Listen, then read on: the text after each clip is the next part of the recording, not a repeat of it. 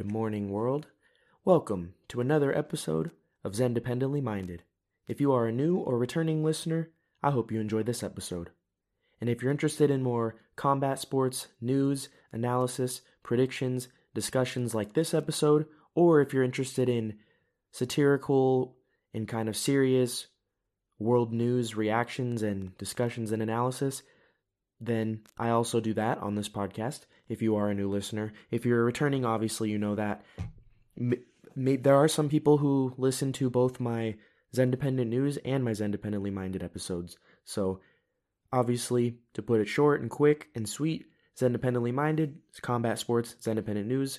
Obviously, it's in the name. It's world news reports where I just kind of give my reactions and my humble thoughts, my humble opinions, and sometimes I go off on tangents, sometimes I go on rants. It all depends on what's going on in the news, because I like to stay informed, but at the end of the day, I like to, still live my life. When I was a kid and I watched the news or listened to the news or saw newspapers, sometimes I'd get scared, but as I got older, I realized, for the most part, I think the world is a good place. It's a great place. Life is great.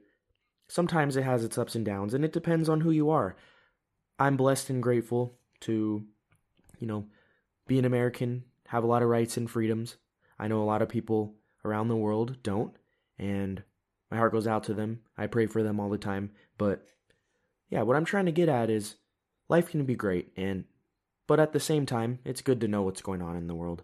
But obviously, this is Independently Minded. This is going to be my episode where I discuss and kind of do a little bit of analysis and then make my official predictions for the upcoming, really fun, exciting UFC card, UFC 262. So I'm going to predict the entire main card, and I'm going to start off with the first fight. So this card, just a little bit of a backstory for this. This is going to be at the Toyota Center.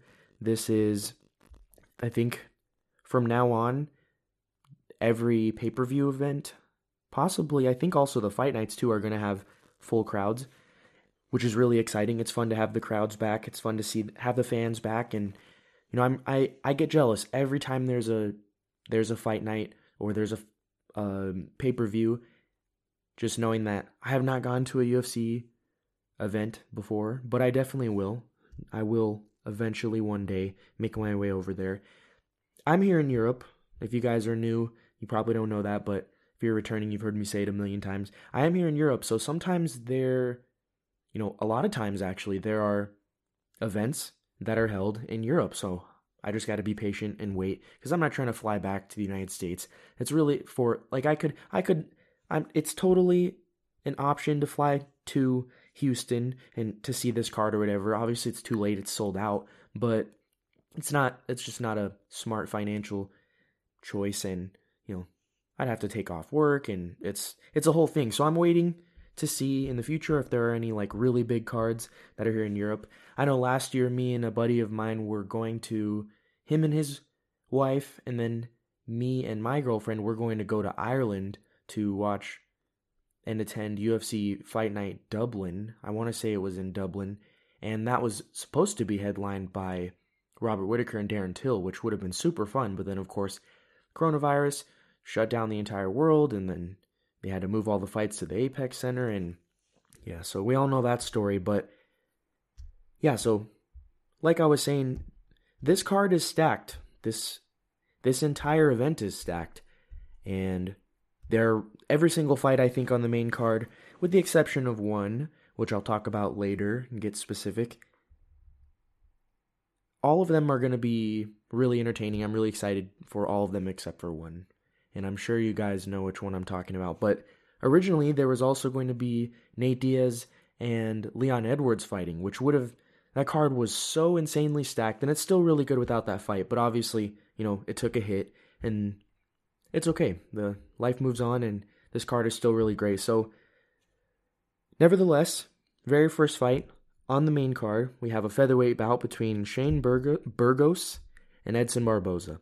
So, Edson Barboza, obviously, he fought at lightweight for his entire UFC career until just recently, and he moved down to featherweight.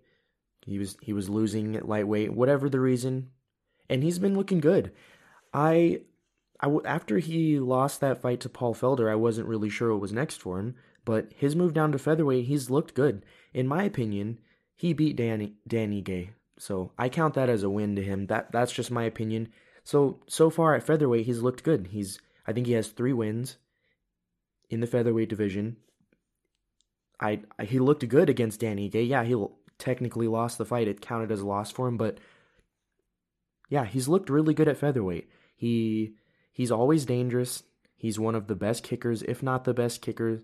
I don't think he's the best, but he's definitely one of the best and most dangerous kickers in the UFC. He can put anybody out. We've seen him.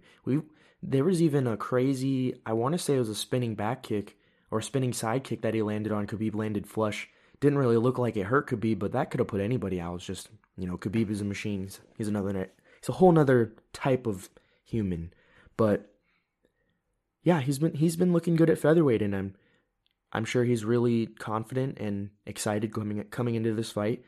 And then as far as Shane Burgos goes, he's climbing up, and he's a win or 2 away from being a serious contender. Obviously, he's coming off of a loss to Josh Emmett. That was a fun back and forth. It's just he showed how hittable he can be in that loss to Josh Emmett, and it just, like I always said, every time I do like an analysis and then take notes for the fights, for the event that I'm going to discuss and predict, I watch their most recent fights, and I kind of try my best to, take notes and prepare for things that, I'm noticing that I think will play into and affect the outcome of the fights. Obviously, I want to make the most educated prediction that I can. So, that all being said, I think Edson Barboza is just too dangerous, and he's looked too good. He's looked too sharp. He hasn't taken as much damage at featherweight as he did it up at lightweight. We did see him get completely mauled to death almost by Khabib when, he was just not able to get up. When Khabib took him down, he was stuck on the floor, and obviously nobody's going to have a grappling advantage over Khabib. He's the best at what he does, or what he did. And, he's retired now. And then we also have seen him get outstruck and even knocked out before. When he fought Justin Gaethje, he was trying to get out of range. Gaethje caught him with a perfectly placed hook and then put him out. So we've seen him get knocked out before. We've seen him get outgrappled, outstruck. But I just think he's too experienced, and he's just going to be able to better exploit those openings that, that Shane Burgos kind of showed that he, there are openings that you see in his stand-up game. Like I said, his most recent fight, his loss to Josh Emmett. I think Edson is just too smart and too intelligent of a striker to not exploit those openings, and I think he will land those bigger shots and just do more damage. Like I said, land more shots, and in the end, I think that Edson Barboza is going to win by decision. So, the next bout on this card, I was a bit confused when I was looking over this card about a month ago, and I saw Katlyn Chookagian and Vivian Araujo? I don't really know how to say her name. But when I saw them on the main card, and then Edmund Shabazian and Jack Hermansson on the prelims, that was weird to me. But then they moved the Hermansson and Shabazian fight to the main card, and then I think it got canceled. Yeah, it got canceled. I don't really remember the reason why, which sucks because that's a really exciting fight, and I don't know why that was on the prelims, and then this fight was on the main card. I'm not trying to be disrespectful. I enjoy watching both girls fight. I respect them both. Like I always say, I respect all fighters, no matter how good or bad or just average you are. I respect you. It's just, this fight I'm not as excited for. I'm not trying to lie and put on a facade and fake my excitement. But that all being said, Katlyn Chookagian doesn't have any finishes in the UFC, but that doesn't mean she's not good. She doesn't really try to finish people, but, she does enough to win. She's got skills. She's a good fighter. She's decent on her feet, and the only time she's been finished is by basically the top tier fighters in her division. And, obviously she challenged Valentina Shevchenko for the title, got knocked out, and that's nothing to be ashamed of. Valentina Shevchenko is beating everybody. There are only a couple people on this planet that I think can possibly beat her, but even then, I'm probably going to favor Valentina. And then also she lost by TKO from body shot to Jessica Andrade, who's another really dangerous fighter. And yeah, so like I said, she doesn't get finishes, but she also doesn't get finished often. She's shown her ability to go the distance and occasionally, and most often times, win by decision. She has a couple decision losses, but she has decent striking, and yeah, she's not a bad fighter. She's one of the best in her division, but I don't think she'll ever be champion. And then Vivian, she has decent striking, but she wins more often when she can get a hold of her opponents and take them down. She has stood and banged with people before, but she has more success when she's, using her advantage in the grappling department and trying to get a hold of people and taking them down. She's also shown flashes of her power, along with the usual showcase of grappling. So I just think Vivian is going to show that there's levels to this game. She's got better grappling than Caitlin, and her striking, I think their striking is about even. I think Caitlin probably has a slight edge, but because Vivian has that threat of the power and the takedown, I just think her pace and her volume it's going to overwhelm Caitlin. And I think if she can get a hold of her and take her down, I don't think Caitlin's going to have a good time on the ground, and I don't think she'll be able to get back up. I just think Vivian's submission game is too strong, and that all being said, my official prediction for this fight is Vivian Araujo by submission in the second round. So the next fight on this card, we have a flyweight bout. For some reason on Google, it's listed as a bantamweight bout. Both guys are flyweights. I think one of them has missed weight before, so maybe it got moved up to bantamweight. No, they're both flyweights. So it's a flyweight bout between Matthew Schnell and Rogerio Bontorin. So Rogerio has really credible jiu-jitsu skills, and he's always usually a danger when he's on the ground. But that all being said, he has more submission wins than he has submission losses, but he has been subbed and he's been KO'd before. So he's shown that he is finishable, but he doesn't get finished often. So it's not like the dude's getting knocked out and submitted all the time. And then Matthew Schnell is a submission master. Almost all of his finishes, I think he has 8 submission wins. He has quite a few finishes, a few decision wins, but most of his finishes come by sub. And then, so he's the bigger threat when it comes to the submission game, but he's also been knocked out a few times in his professional career. So just Rogerio's, his kind of ability and his, I don't want to say weakness, but that's what I'm going to say, weakness to getting submitted, I think that's what Matthew Schnell is going to exploit. And I think that his grappling is just going to carry him straight to a submission win in the first round. That's what I think is going to happen.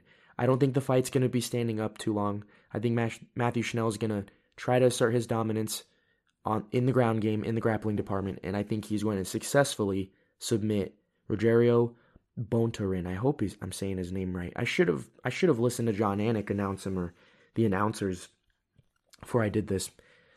Maybe I'll do that for my next episode. But Matthew Schnell, submission, first round. It's my official prediction. So moving on to the co-main event, we have a really, really exciting and kind of pivotal bout for both fighters in this fight. We have a lightweight bout between Beneil Dariush and Tony Ferguson. So, a little bit of background on Beneil, if you don't know. He's on a pretty impressive 6-fight win streak. And if he is able to beat Tony Ferguson, this will put him up into that really deep and exciting and talent-rich and skill-rich, top 5 contender group that is the lightweight division. There are so many really dangerous and really talented, great fighters that could all beat each other on any given night. That all being said, Tony Ferguson, of course, we all know Tony Ferguson. He's had a rough stretch for his past 2 fights. He got basically completely dominated by Charles Oliveira, who is fighting in the main event for the lightweight title. And then before that, he just got completely pieced up and beat up by Justin Gaethje. And then before those two losses, he was on a 12-fight winning streak. He should have fought for the title. I think he was done dirty. He knows he was done dirty. And I am a little worried, though, because he's still talking trash to Khabib. He's still kind of chasing Khabib, even though Khabib is retired. And it sucks because obviously he wanted to get that title. He was the interim title holder, and then he got stripped for being injured, which sucked. That shouldn't have happened. They should have waited for him to heal to get a title shot. And then him and Khabib were booked 4 or 5 times. Obviously, we all know the story. So those 2 straight losses have been pretty definitive on Ferguson's part in a negative way. So he's going to have to show really serious improvements and be at the top of his game to beat Beneil. Because Beneil, he's lost in the past before, of course. He's been knocked out. It was kind of a fluke knockout the last time he lost to Alexander Hernandez, because we saw Alexander Hernandez just completely, after Cowboy head kicked him, because he was an exciting prospect. Once Cowboy ended that hype train, it was it. Nothing. Alexander Hernandez hasn't done anything since then, really. That's impressive. And there's a possibility he could get cut soon. I don't know. I'm not really a big fan of him anyways, so he got what he deserved when he talked trash to Cowboy and then, was too cocky, thought he was just going to get an easy pushover win over a journeyman, but he was proven wrong, and it was a badass moment on Cowboy's part. But Beneil has been, like I said, he's on a 6-fight winning streak. He showed his ability when he fought Drakkar Klose, his ability to get hurt, but just showcase how athletic he is, and he was able to weather that storm and catch Drakkar when Drakkar was, no pun intended, closing in on him. He was able to catch him, hurt him, and then drive him back and then finish him by knockout. That was a really exciting fight. One of the most exciting knockouts, in a while. It was such a crazy, wild turn of events. And then with Tony's always had that unorthodox style, but his toughness and his athleticism has always carried him. He'll either tire out opponents or he'll eat shots and then either stay standing, or we've seen him get knocked down and then he was able to, when people jump on top of him, cut him up or submit him. He's just very unorthodox, very athletic, very durable. But that all being said, when you get hit by that many shots, and when you see how many shots he took against Gaethje, you cannot, no matter, that just showed how tough Tony was. He was able to make it all the way till the 5th round, I think. Or was it? It was either the 5th. I think it was towards the end of the 5th round. Nobody has been able to withstand Gaethje's onslaught for that long, except for the best guys. Like Dustin Poirier did a better job with defense and wasn't really eating as many shots. His leg was getting torn up. And then Eddie Alvarez, of course, is a really tough guy, but Tony was just taking Justin's hardest shots, and he lasted long, but eventually your chin and your athleticism is your athletic ability to take shots is going to run out, and that's what we saw with him. So obviously Tony Ferguson is looking to improve. He's not stupid. He's been getting in contact with some old coaches from when he was on his winning streak. He's working on his boxing with Freddie Roach, which is really, really exciting. That's a very good look. Obviously, Freddie Roach is one of the greatest boxing coaches of all time, if not the greatest.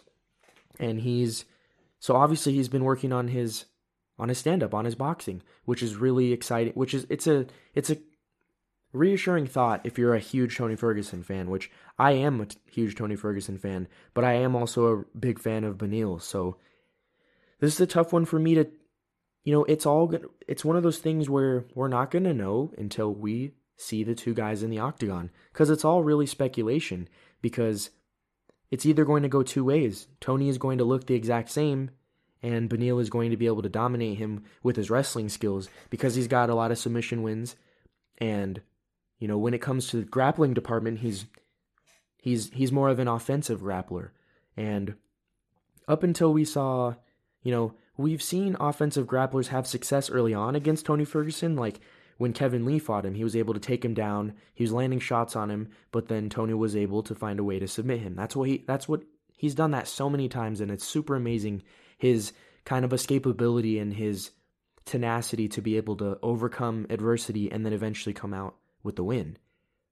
And then when Charles Oliveira took him down, he was able to avoid the submissions, and he almost submitted Tony, but Tony is so tough. And we all saw that arm picture, or if you saw the whole fight, everyone thought he was going to tap, but he didn't end up tapping.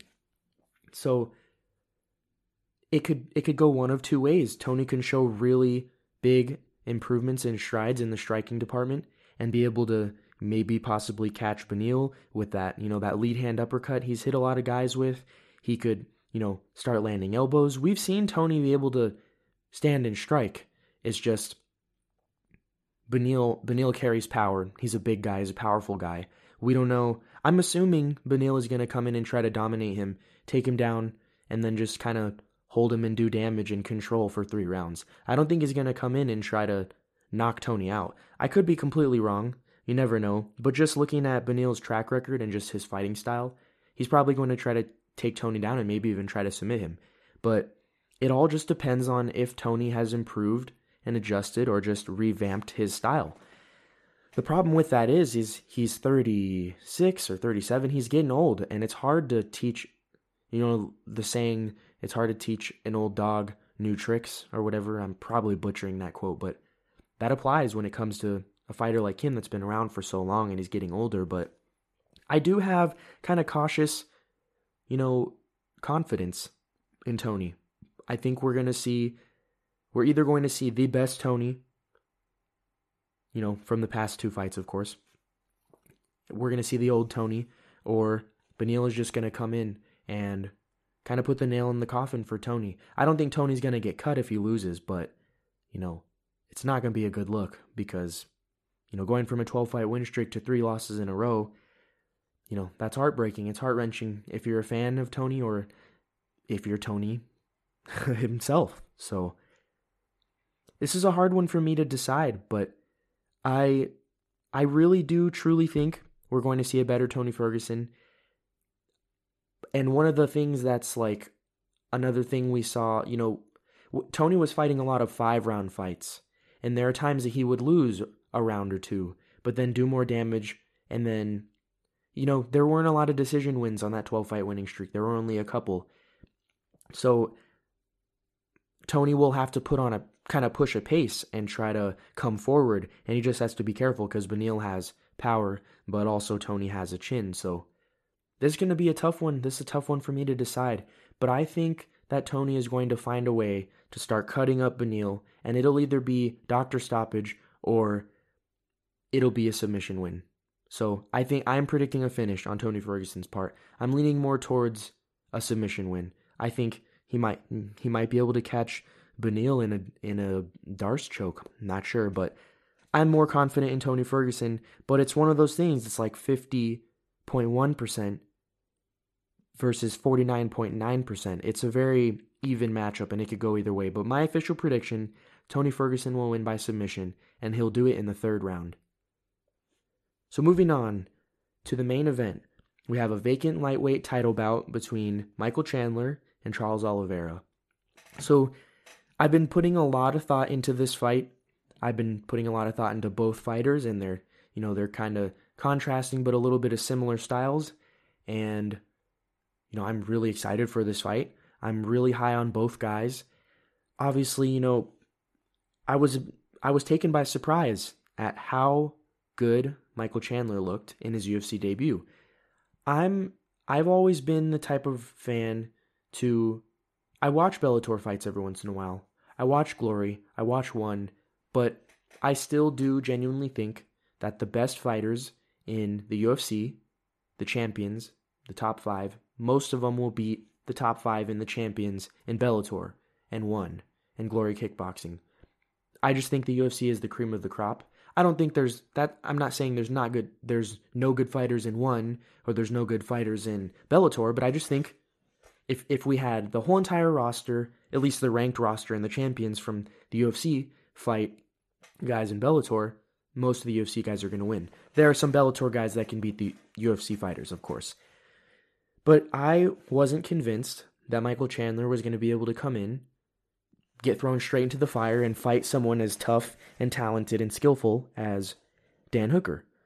And, obviously we saw him telegraph that left kind of overhandish hook perfectly. And it was so impressive because Michael Chandler, he's really dangerous everywhere. He has power, but in my opinion, I think he's more dangerous as a wrestler, as a grappler, and submission artist because he's a lot of submission wins, and yeah, he's just really dangerous. He showed how much power he has when he was able to just come in and knock out Dan Hooker. Not a lot of people have been able to finish Dan Hooker with strikes, so that was super impressive, and I'm really high on Michael Chandler. That being said, Charles Oliveira, I'm really, really hyped up and excited about him too because he's been around for a long time. He's had a couple losses, but for the most part, being up at lightweight has been, that was a career-changing decision that he made to move up, and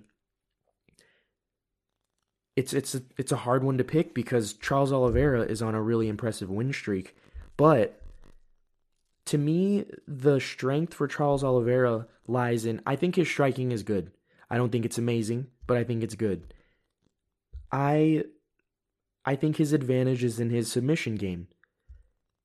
And he has most of his wins by submissions. I think he has, but he also has a lot of knockouts. He has a lot of finishes. The guy is really good, but I think he has the most submissions in UFC history, which is, if there's any indicator that he's dangerous on the ground, it's the fact that he has the most submissions in UFC history.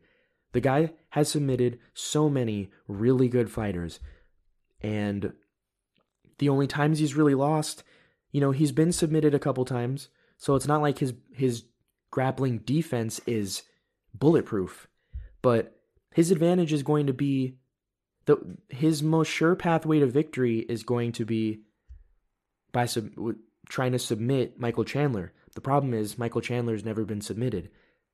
So I'm not saying that's the only way he can win because he has really solid striking. He's knocked out quite a few people and he's pieced up quite a few people on the feet. He pieced up Tony Ferguson in every department. It was actually really crazy. But also like I said, he's shown weaknesses a couple times in the past, but right now I think he's at his absolute peak as far as performance, and he's in his prime. We're going to see the best versions of both guys, and I'm really excited because, I don't want to make it sound like I'm dismissing Charles Oliveira, but as far as striking goes, I think it's pretty even. I think that Michael Chandler has more power. As far as technical striking, Charles Oliveira and Michael Chandler are very even as far as technical ability with striking. And then when it comes to wrestling, they're both really good at wrestling. But if I'm going to go off of, which I always do, if I'm going to go off of track record, Michael Chandler has never been submitted before.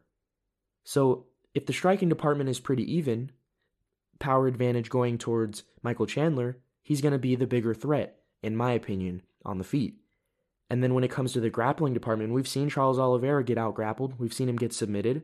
But we've also seen him submit 1 million people. So I just think Michael Chandler has less resistant paths to victory. I think he has more ways to win. And I really do genuinely think he's going to win. And I think it's going to be a really good fight. There's going to be flashes from both fighters. We could possibly see a rematch. I think it's going to be a war. But I think Michael Chandler is just going to show how tenacious and, just how serious he is, how good of a fighter he is, how talented he is, and how, like he's been saying, he's been saying he's the best lightweight in the world for a long time. A lot of people didn't take him seriously because he was in Bellator, but then he came to the UFC, knocked out one of the best and solid, tough lightweights in the world. So I do think there's going to be a back and forth for a while. We're going to see really good grappling, really good striking, but I think Michael Chandler is going to come in, and I think he's going to knock him out. He's going to knock out Charles Oliveira later into the fight in the third or fourth round. I'm going to say fourth round.